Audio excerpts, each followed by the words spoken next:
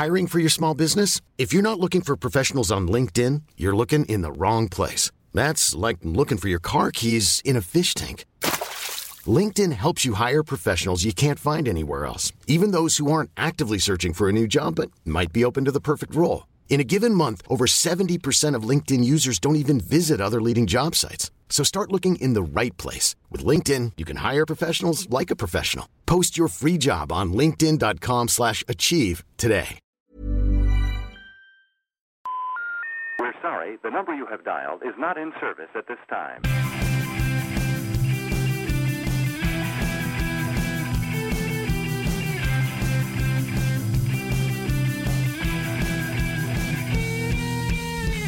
Hello and welcome to the World Cricket Show, the world's favourite cricket show. My name is Adam Bayfield and I'll be your host tonight.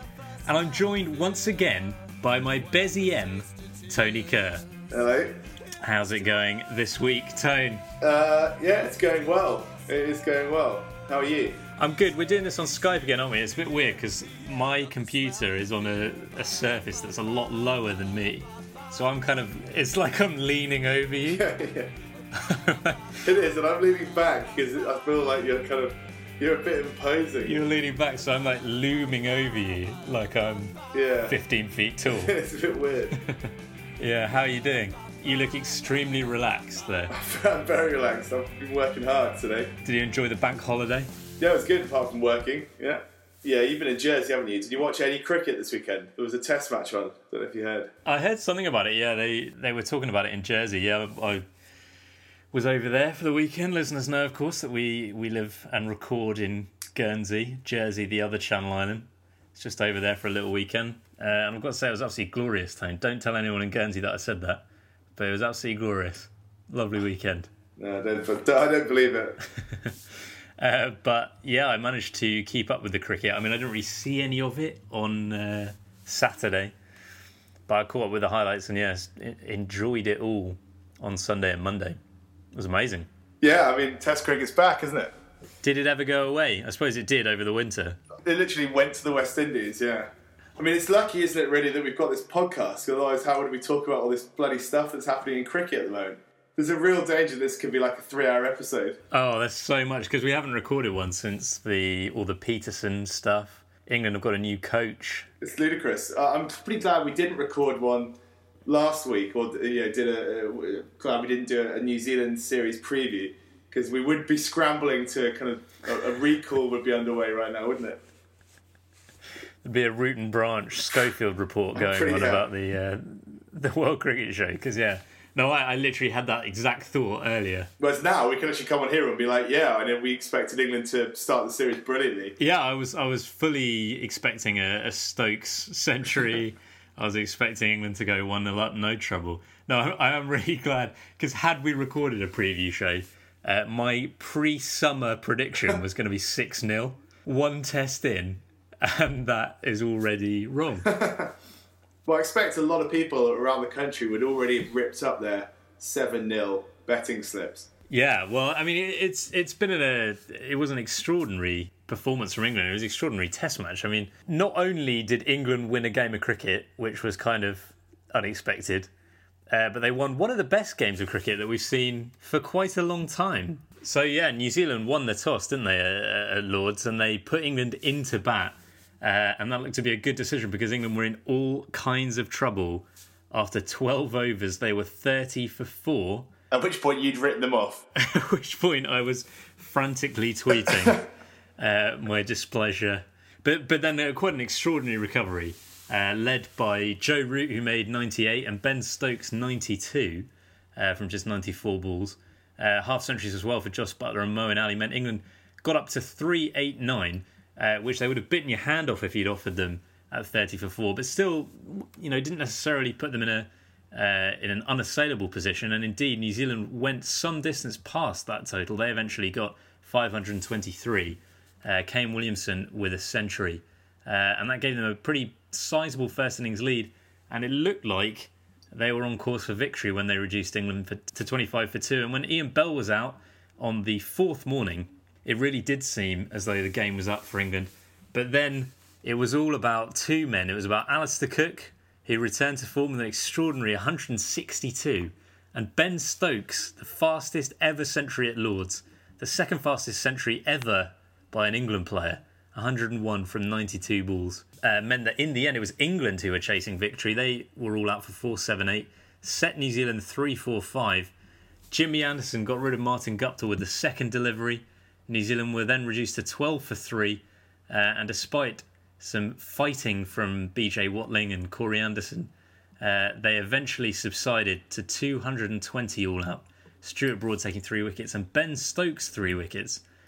So England won the game by 124 runs. So yeah, Tone, as I say, I mean, this was an astonishing turnaround to go from 30 for 4 on the first morning to eventually win by 120 odd runs. A pretty incredible performance, and it added up, as I say, to a truly fantastic game of cricket. I mean, this is something close to the perfect test match, wasn't it? It is. It got me thinking. I mean, I guess if you play enough test matches, most of them will have too many runs scored, won't they? And they'll be deadly boring. Most of them will have too many wickets taken, and they'll be exciting, but they won't last very long. Whereas, I guess the law of averages suggests at some point, you're going to have a test match that, some test matches that will last the perfect amount of time and be really exciting. And I think this is one of them.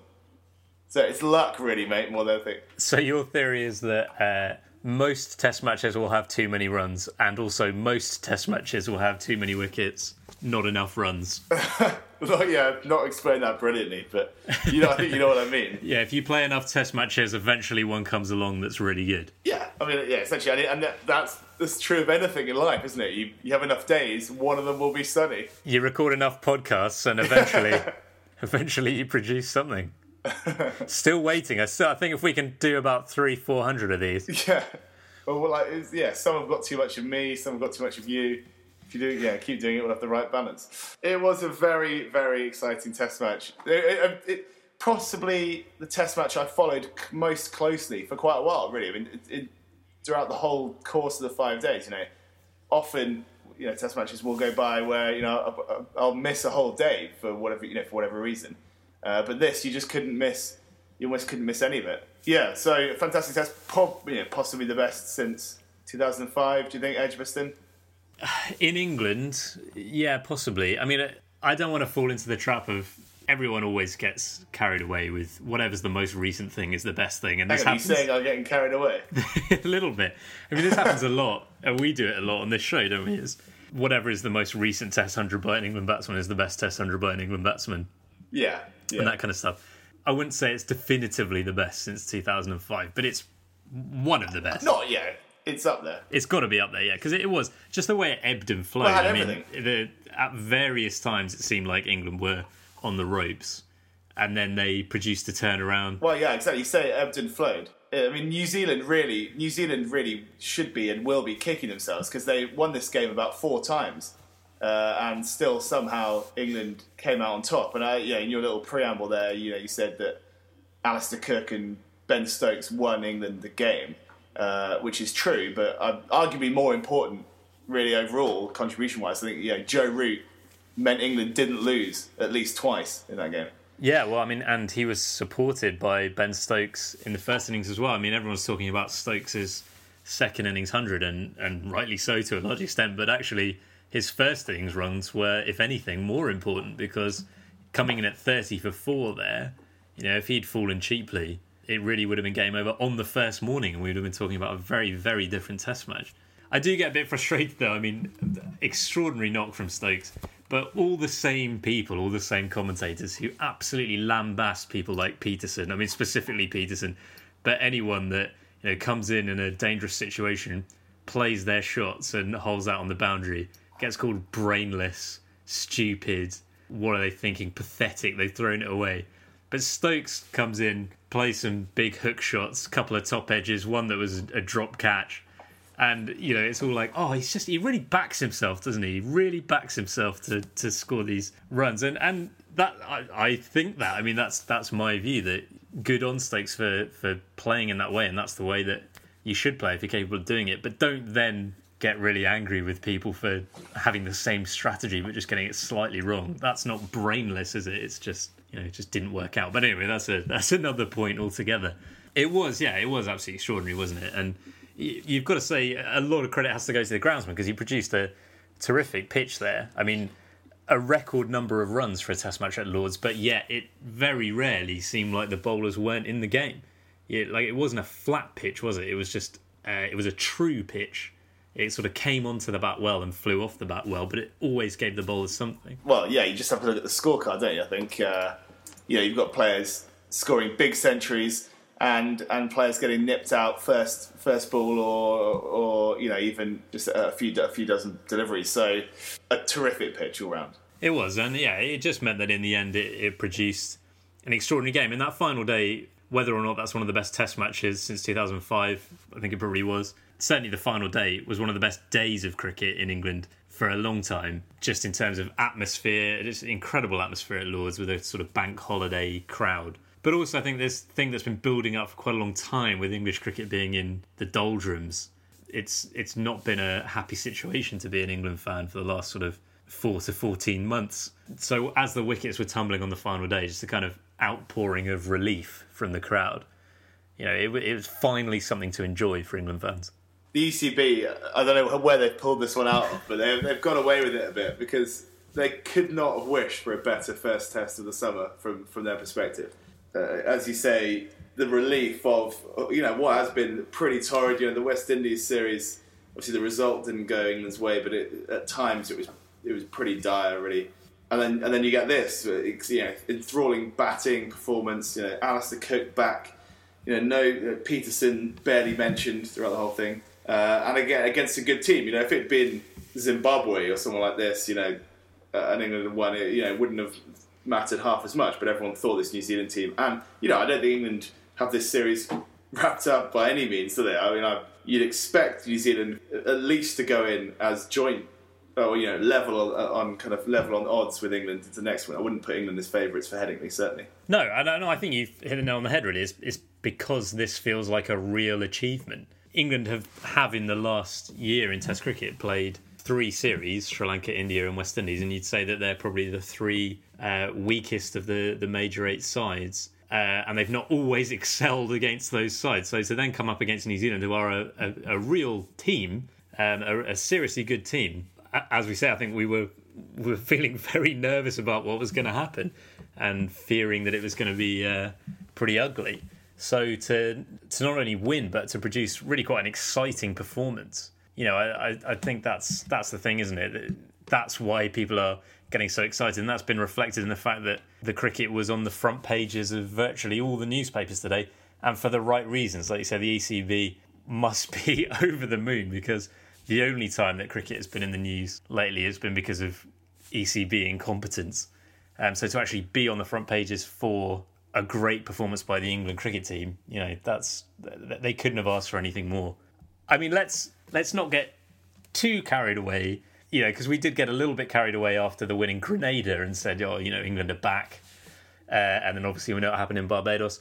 And like you say, there's every chance that New Zealand will bounce back at Headingley, and then the Aussies to come after that, who are an even tougher proposition. This could still turn out to be a very difficult summer for the England team, but this win at Lord's does suggest that England will at least be competitive, and that's the thing. I think I was worried that England weren't going to be competitive in any of the Test matches this summer. I thought it could be a real bloodbath. Even if they find things much more difficult after now, they should at least be in the game a lot. It suggests that they're going to be in with a chance. Yeah, definitely. I agree. And, I think that was why it was so amazing to see England come through on that final day, because, you said it could get ugly. I mean, it was pretty ugly on that first morning, wasn't it? It's like your worst fears were becoming realised at that point, and you thought, well, we've got 4 more months of this. And Headingley's going to be a great contest as well. As we saw, Kane Williamson looked good again. Bolt got wickets. Southey obviously had a few problems, but if he'll be better, you'd assume at Headingley. So that's going to be an interesting test. But I think as well, I guess we'll talk about it in a moment. But the fact that this Test match happened and the way it happened and the way England won, then they also sorted out the coaching situation in what appears to be a pretty positive appointment. It's all looking pretty good at the moment. It's been a good day or two. Happy days are here again, Tone. It's back, mate. It's back. Happy days are here again, I mean, that's like I said, I don't want to get carried away, but we have been very critical of England over the last, sort of 4 to 25 months, and rightly so, because they've been awful to a large extent. When they then put in a performance like this, it's only fair, and it's also very pleasing to be able to praise them, to not have to be so critical anymore. And I mean, what were the keys to it then? Clearly, one of them was Ben Stokes, and we've talked about him a little bit, but it was a magnificent all-round display, not only with the bat, but also with the ball. And, 2 crucial wickets and 2 balls on the final day. Williamson and McCullum, pretty major wickets, you'd have to say. I saw Boycott in the Telegraph today saying, we haven't seen this sort of performance from an England player since Botham, which is a little bit strange because presumably he's ignoring Flintoff for a start, various other people as well, and possibly a slight overstatement. But it was no denying that, a couple of special knocks and just generally a special performance from Stokes. Yeah, exactly. I mean, there's nothing more exciting in cricket than someone teeing off or wickets falling in quick succession. I mean, a wicket is exciting, but it's doubly exciting when 2 fall in 2 balls. It's kind of it goes up in it's like exponential increase in excitement, isn't it? As each wicket or kind of 6 or 4 happens. So I mean, that was an incredible double bill. Stokes nipping out Williamson and then McCullum. Yeah, and it put the icing on the cake, as I say, for a really incredible game for him. And obviously, people are really talking him up, and there's a temptation to say, well, let's not get carried away about it, and we shouldn't get carried away. But at the same time, Andrew Flintoff couldn't have put in a better performance than this. It's almost not possible to put in a better performance than this for an all-rounder.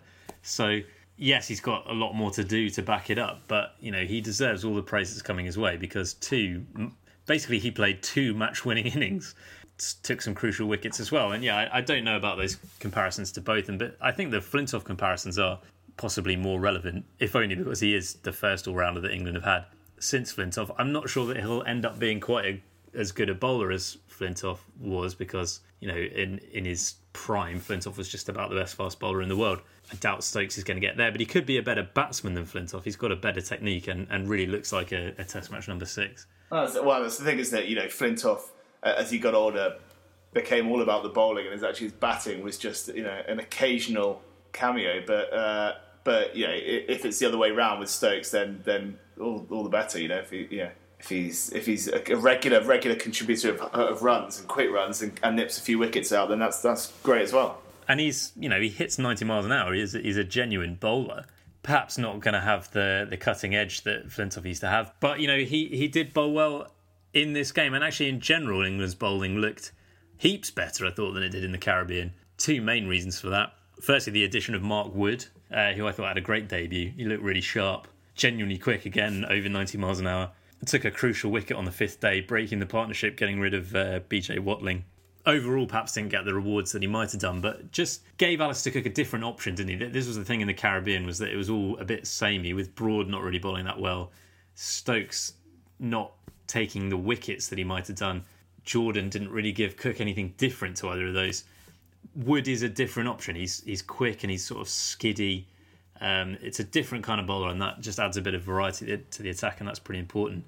But also, I mentioned Stuart Broad, and he didn't bowl that well in the Caribbean, but he bowled really well here. And that's a massive boost for England when Broad bowls well. I was quite worried about him in the Caribbean. I was worried about his long-term future, because he didn't bowl great. He was way down on pace. And since he had that surgery last autumn, he's been fairly ineffectual, had a poor World Cup. But here, he looked like a strike bowler again, didn't he, Tony? He looked like the old Stuart Broad. I mean, you keep telling him to pitch the ball up. He's listening to you at last. Yeah, I don't think I'm the only one. You never know when he's bowling short, whether he's trying, whether someone's in his ear saying, look, bowl short, or whether he's just, he can't quite make the subtle adjustment.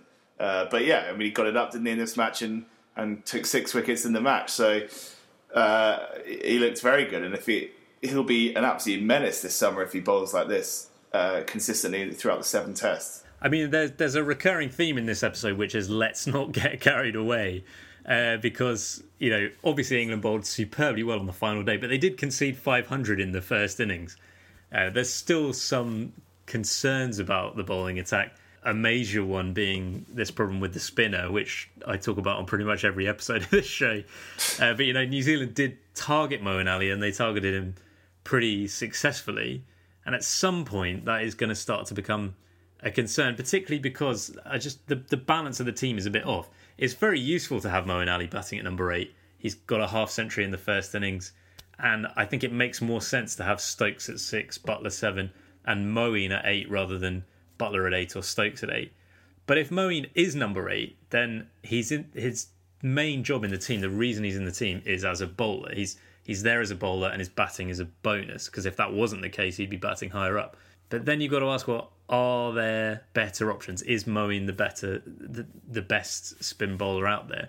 It might be that he is, and it might be that this is just, we're just going to have to work with the best we've got, and that's Moeen. But if there's someone out there, potentially Rashid, I'm just not sure that Moeen is going to worry anyone that he's coming up against. And, with a lot of cricket to be played this year, and potentially in situations where he's going to be asked to carry a lot more responsibility, that is a bit of a problem for me. Yeah, he's got a very, very big summer ahead of him. If he comes through the summer with a few wickets in the bag, then he's set, isn't he, for the foreseeable. But if he can't have an impact, then he is in a position to get cut at some point. But I mean, there are question marks. You say, let's not get carried away. Hashtag let's not get carried away. It's a long hashtag. This much vaunted New Zealand bowling attack conceded 478 in the third innings. So things changed in this match. There were runs in the pitch. Yeah, there were runs in the pitch. I mean, there are question marks. I'm Sandra, and I'm just the professional your small business was looking for. But you didn't hire me because you didn't use LinkedIn Jobs. LinkedIn has professionals you can't find anywhere else, including those who aren't actively looking for a new job, but might be open to the perfect role, like me. In a given month, over 70% of LinkedIn users don't visit other leading job sites. So if you're not looking on LinkedIn, you'll miss out on great candidates like Sandra. Start hiring professionals like a professional. Post your free job on linkedin.com/achieve today. Ever catch yourself eating the same flavorless dinner 3 days in a row? Dreaming of something better? Well, HelloFresh is your guilt-free dream come true, baby. It's me, Keke Palmer. Let's wake up those taste buds with hot, juicy pecan-crusted chicken or garlic butter shrimp scampi. Hello Fresh. Stop dreaming of all the delicious possibilities and dig in at HelloFresh.com. Let's get this dinner party started.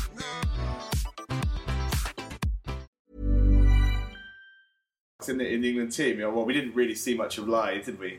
But then he's been slight. That's hidden by the other performances. Also, Bell and balance. I mean, that when Bell got out, was it third ball of the day on the Sunday? At that point, the game looked over. It looked like they were going to run through us. But actually, that strength of Root, Stokes shone through. Well, and Cook. Don't forget about Cook. I mean, he scored. Well, yes, okay, so. He scored, 160 odds. He batted across 3 days in the second innings. I mean, I'm not sure I've ever been more pleased to see a player score 100. I mean, he got that 100 in Barbados, and that, was hugely significant. But it was in a losing cause. It was also against the West Indies attack, which is very decent, isn't it? Jerome Taylor, an excellent bowler. But to score it against this New Zealand attack that everyone's been talking up, and rightly so, and for it to be a absolutely vital knock in securing a win, I was just so pleased for him, and it's really good news for the England team, because an in-form Alistair Cook improves England like crazy, and he is in form. Last summer he was getting some runs towards the back end against India, wasn't he? He got a couple of 50s, and that was really encouraging, but he actually wasn't in good form. He was getting runs, but they were ugly runs. But he's obviously gone away. It couldn't have been better for him than in the end that he lost the captaincy. He might not think that, but it gave him a chance to not play the World Cup, to go away, work on his game, and he's come back, and ever since the Caribbean he just looks better. His movements are much better, his head position is better. He just looks like the old Cook, and that's got to be a really good thing for England. And that's a miracle almost, isn't it? I mean, to revive that would be something pretty special, because before that massive dip in form, he was pretty astonishing. So, as you say, I mean, if Cook plays well, that England batting lineup, balance-wise, just almost levels out perfectly, doesn't it? When you look at Gary balance. Gary balances out perfectly, isn't it? That's the gift that keeps on giving, really, isn't it? It is, isn't it? Yeah. The fact that he's called Gary Balance. But yeah, see, I mean, with Cook doing what he does, and Root and Stokes, and hopefully Bell and Balance as well. If Bell and Balance was coming to form, that England batting lineup suddenly looks terrifying for the opposition, I'd say. Bell and Balance sound like the most unintimidating cop duo I've ever heard of.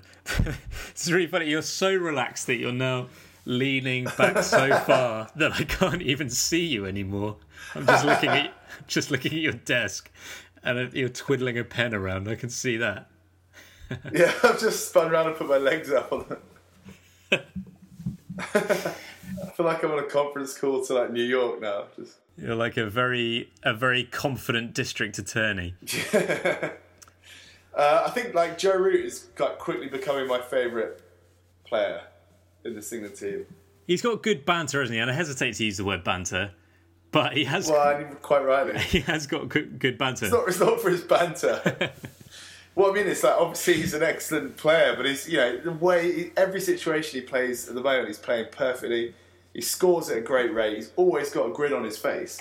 He just looks like he's enjoying it so much. That's what I mean. And a huge criticism of the England team over the last couple of years has been that they've looked like they're fearful, or they're annoyed a lot of the time. They're quite irritable. They're not a very likeable team. And then suddenly in this game, the addition of Mark Wood, who was brought in a kind of Steve Smith role because he's a funny lad. He apparently was reducing the dressing room to hysterics quite a bit. And then Joe Root as well. There was quite a funny moment on Sky where he was obviously listening to the Sky commentary on his ear, and Atherton was talking and the camera was on Root and he was pretending to be asleep, the Joker.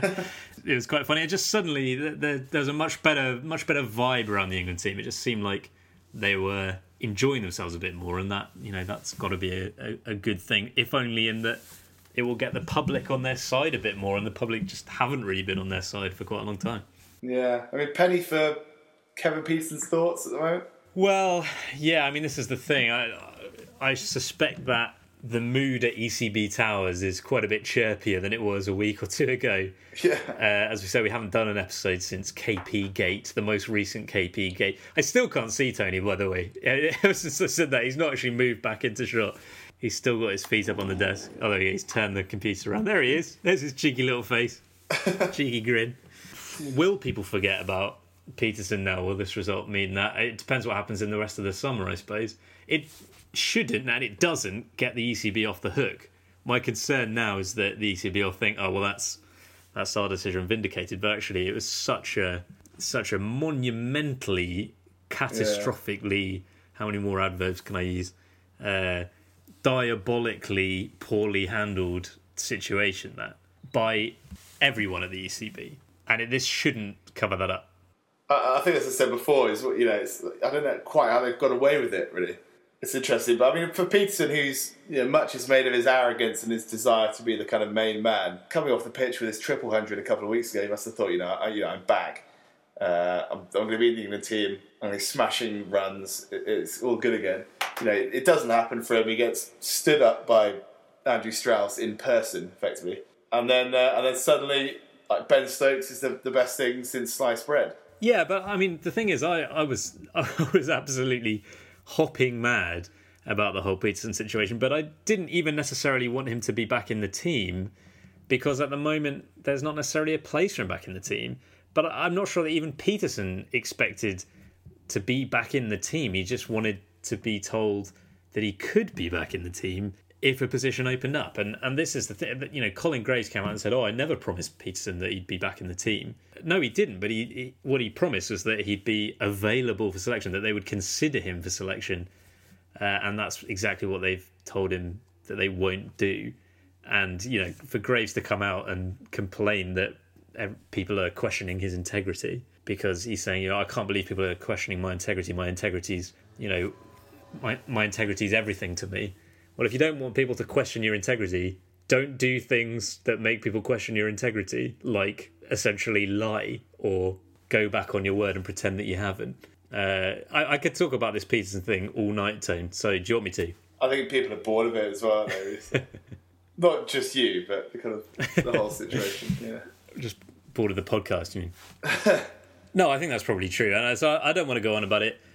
I still wouldn't say that they've 100% put it to bed. At the moment, it feels... But you are going to go on about it. At the moment, it feels like it has been put to bed because of what's happened at Lord's. But, you know, like I say, there's a lot of cricket left to be played this summer. And while England look like they're going to be competitive, they could still find things very difficult. And so we'll see. We will see whether this is the last we've heard about it. But I agree, we should probably leave it there on the Peterson front. One piece of news that has emerged from ECB Towers is that today, Tuesday, they announced that Trevor Bayliss has been appointed as the new England coach, given the job ahead of Jason Gillespie, who was thought to be the favourite. Did this come as a surprise to you, Tone?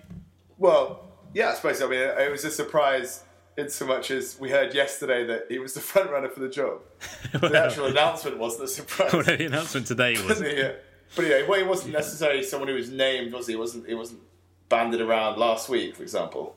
Well, no, they were only talking about Gillespie, weren't they? But he did, you know, he was one of the strong candidates for the job a year ago. So, yeah, I mean, I was surprised because it seemed like Gillespie was a shoo-in, but, you know, looking back on it, it wasn't that the ECB was saying that.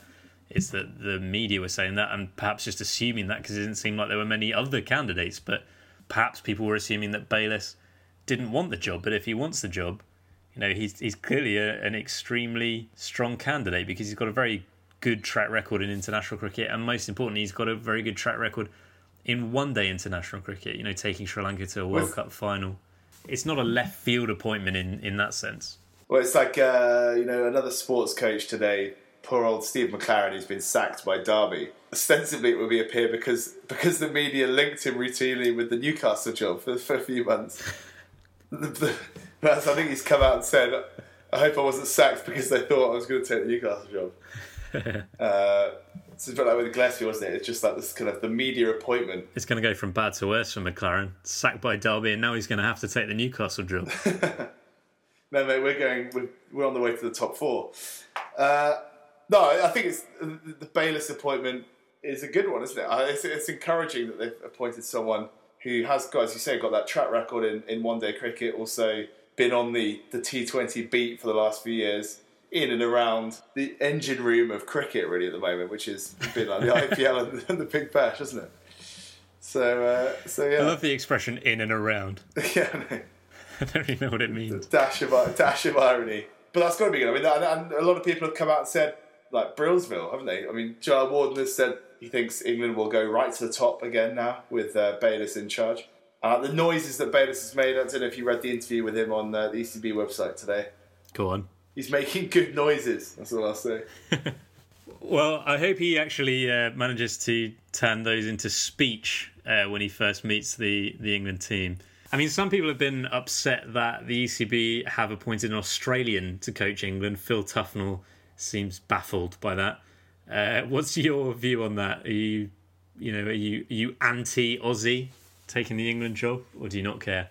I think it's too late to care, isn't it? Really, I mean, it definitely is in terms of this appointment. But like the genie's out the bottle when it comes to English sports teams being coached by overseas coaches. So in a perfect world, we'd probably be coached by an Englishman, but no one's going to complain if we win the Ashes. Exactly, I'm not sure I really care. I was genuinely surprised to hear people care, but also yeah, me too. Yeah, because it's strange because no one seemed to really care that Duncan Fletcher or Andy Flower aren't English. It's just because he's Australian. But I find it bizarre that they, Tufnell was saying things along the lines that I think this was when he was talking about Gillespie, but he was saying, will Gillespie really want England to win the Ashes, or would he be wanting Australia to win? And you think, well, that just seems so strange to me, the idea that he can't get his head round the concept that he might, that it might be his job to want England to care. I was really surprised to hear that, but I don't think it matters in the least. Well, exactly. Half the England team isn't from England, has it? It hasn't been for the last 10 years. So, but that's not an issue, is it? For obvious reasons. This is the world now. Canadians in charge of the Bank of England. There are a few people complaining that the Green Party was run by an Aussie. Right, before this gets all UKIP, I think we should possibly look to wrap up. Also because we started this in bright sunshine and it's now pitch black where you are. So I don't know what's happened. All your lights have gone out very, very quickly at your end. You see it's still light a bit here. He's tilting the computer around. Oh, yeah. It really was bright. Is it just the sun's gone down?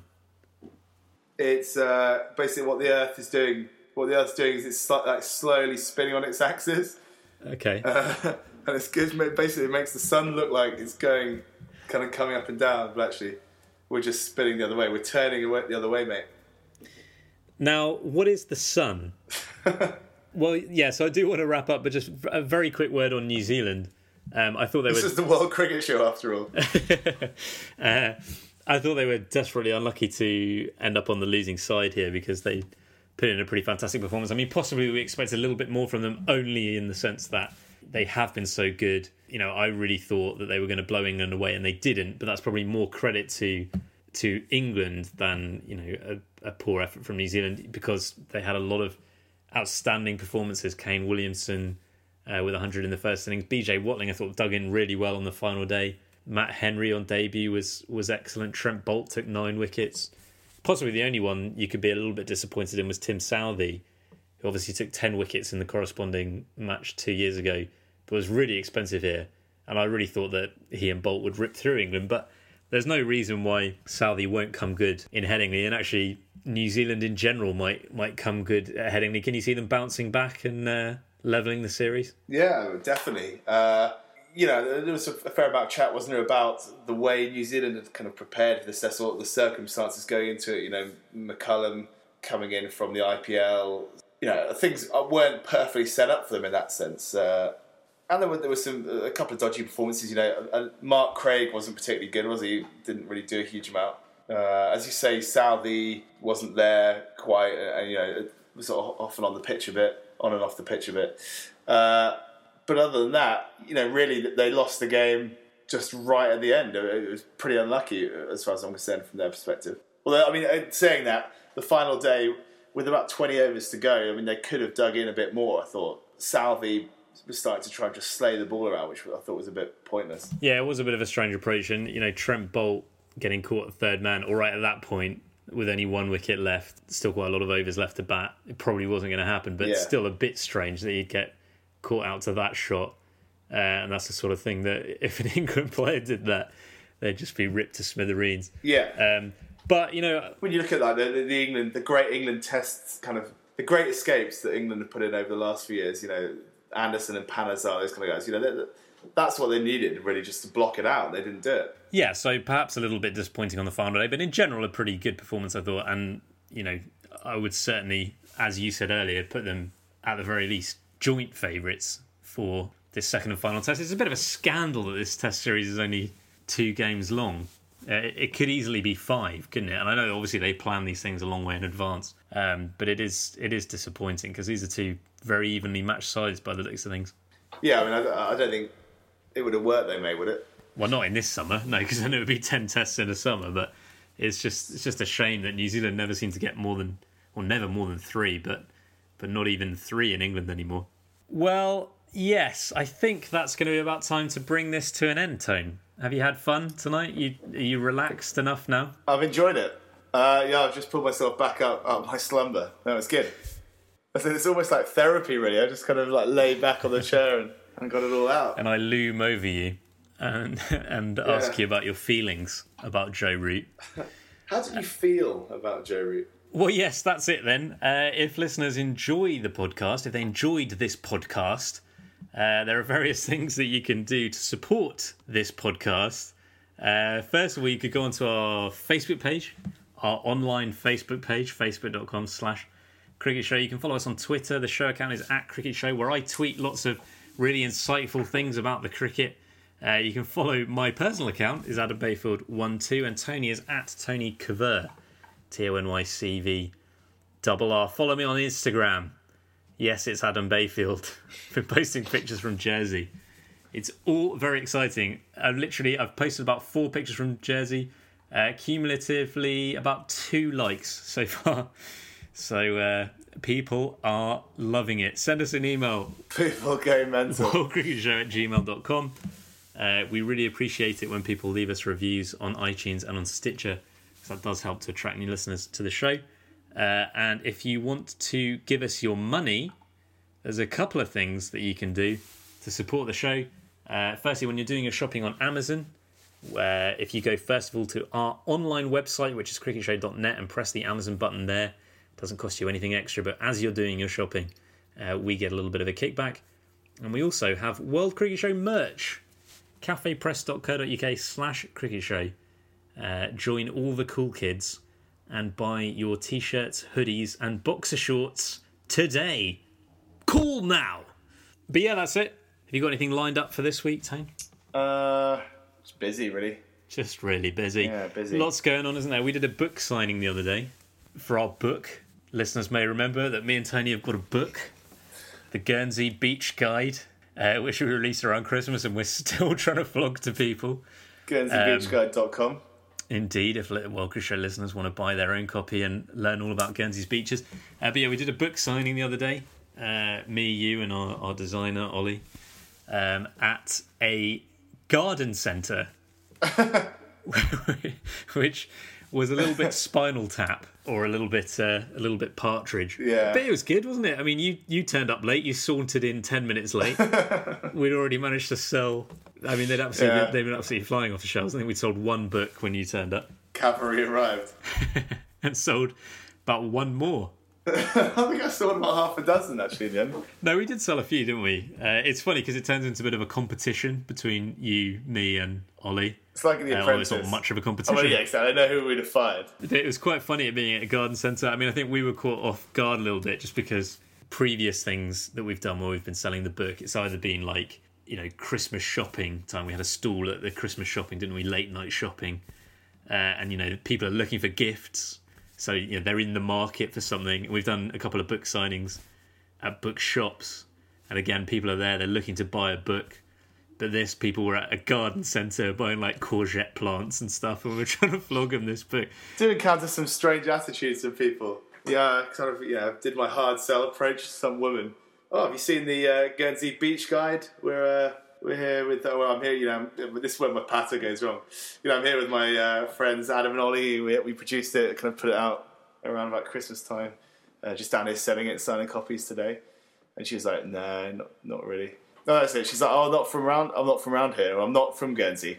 And I was like, "Oh, okay, but still perfect. I mean, like, nice. Have you been to any of the beaches? Do you want to take a little memento back to remember the island by?" And she was like, "No, not really." And then she kind of paused for me. She's like, "Do you know where the ant killer is?"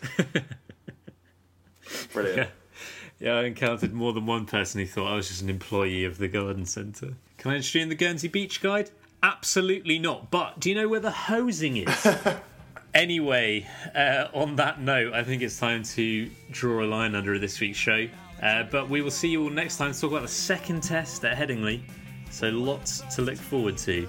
But until then, that's all from me, that's all from Tony. Stay in school, and we'll see you next time. Bye-bye for now. Cheery.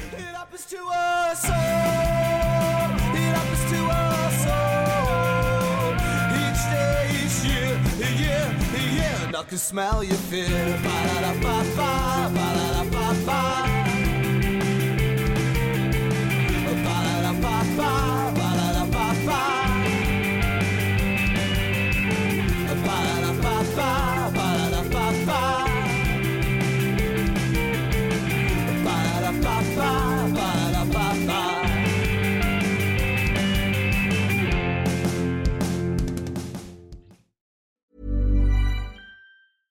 Imagine the softest sheets you've ever felt. Now imagine them getting even softer over time. That's what you'll feel with Boll & Branch's organic cotton sheets. In a recent customer survey, 96% replied that Boll & Branch sheets get softer with every wash. Start getting your best night's sleep in these sheets that get softer and softer for years to come. Try their sheets with a 30-night guarantee. Plus, get 15% off your first order at bollandbranch.com. Code BUTTERY. Exclusions apply. See site for details.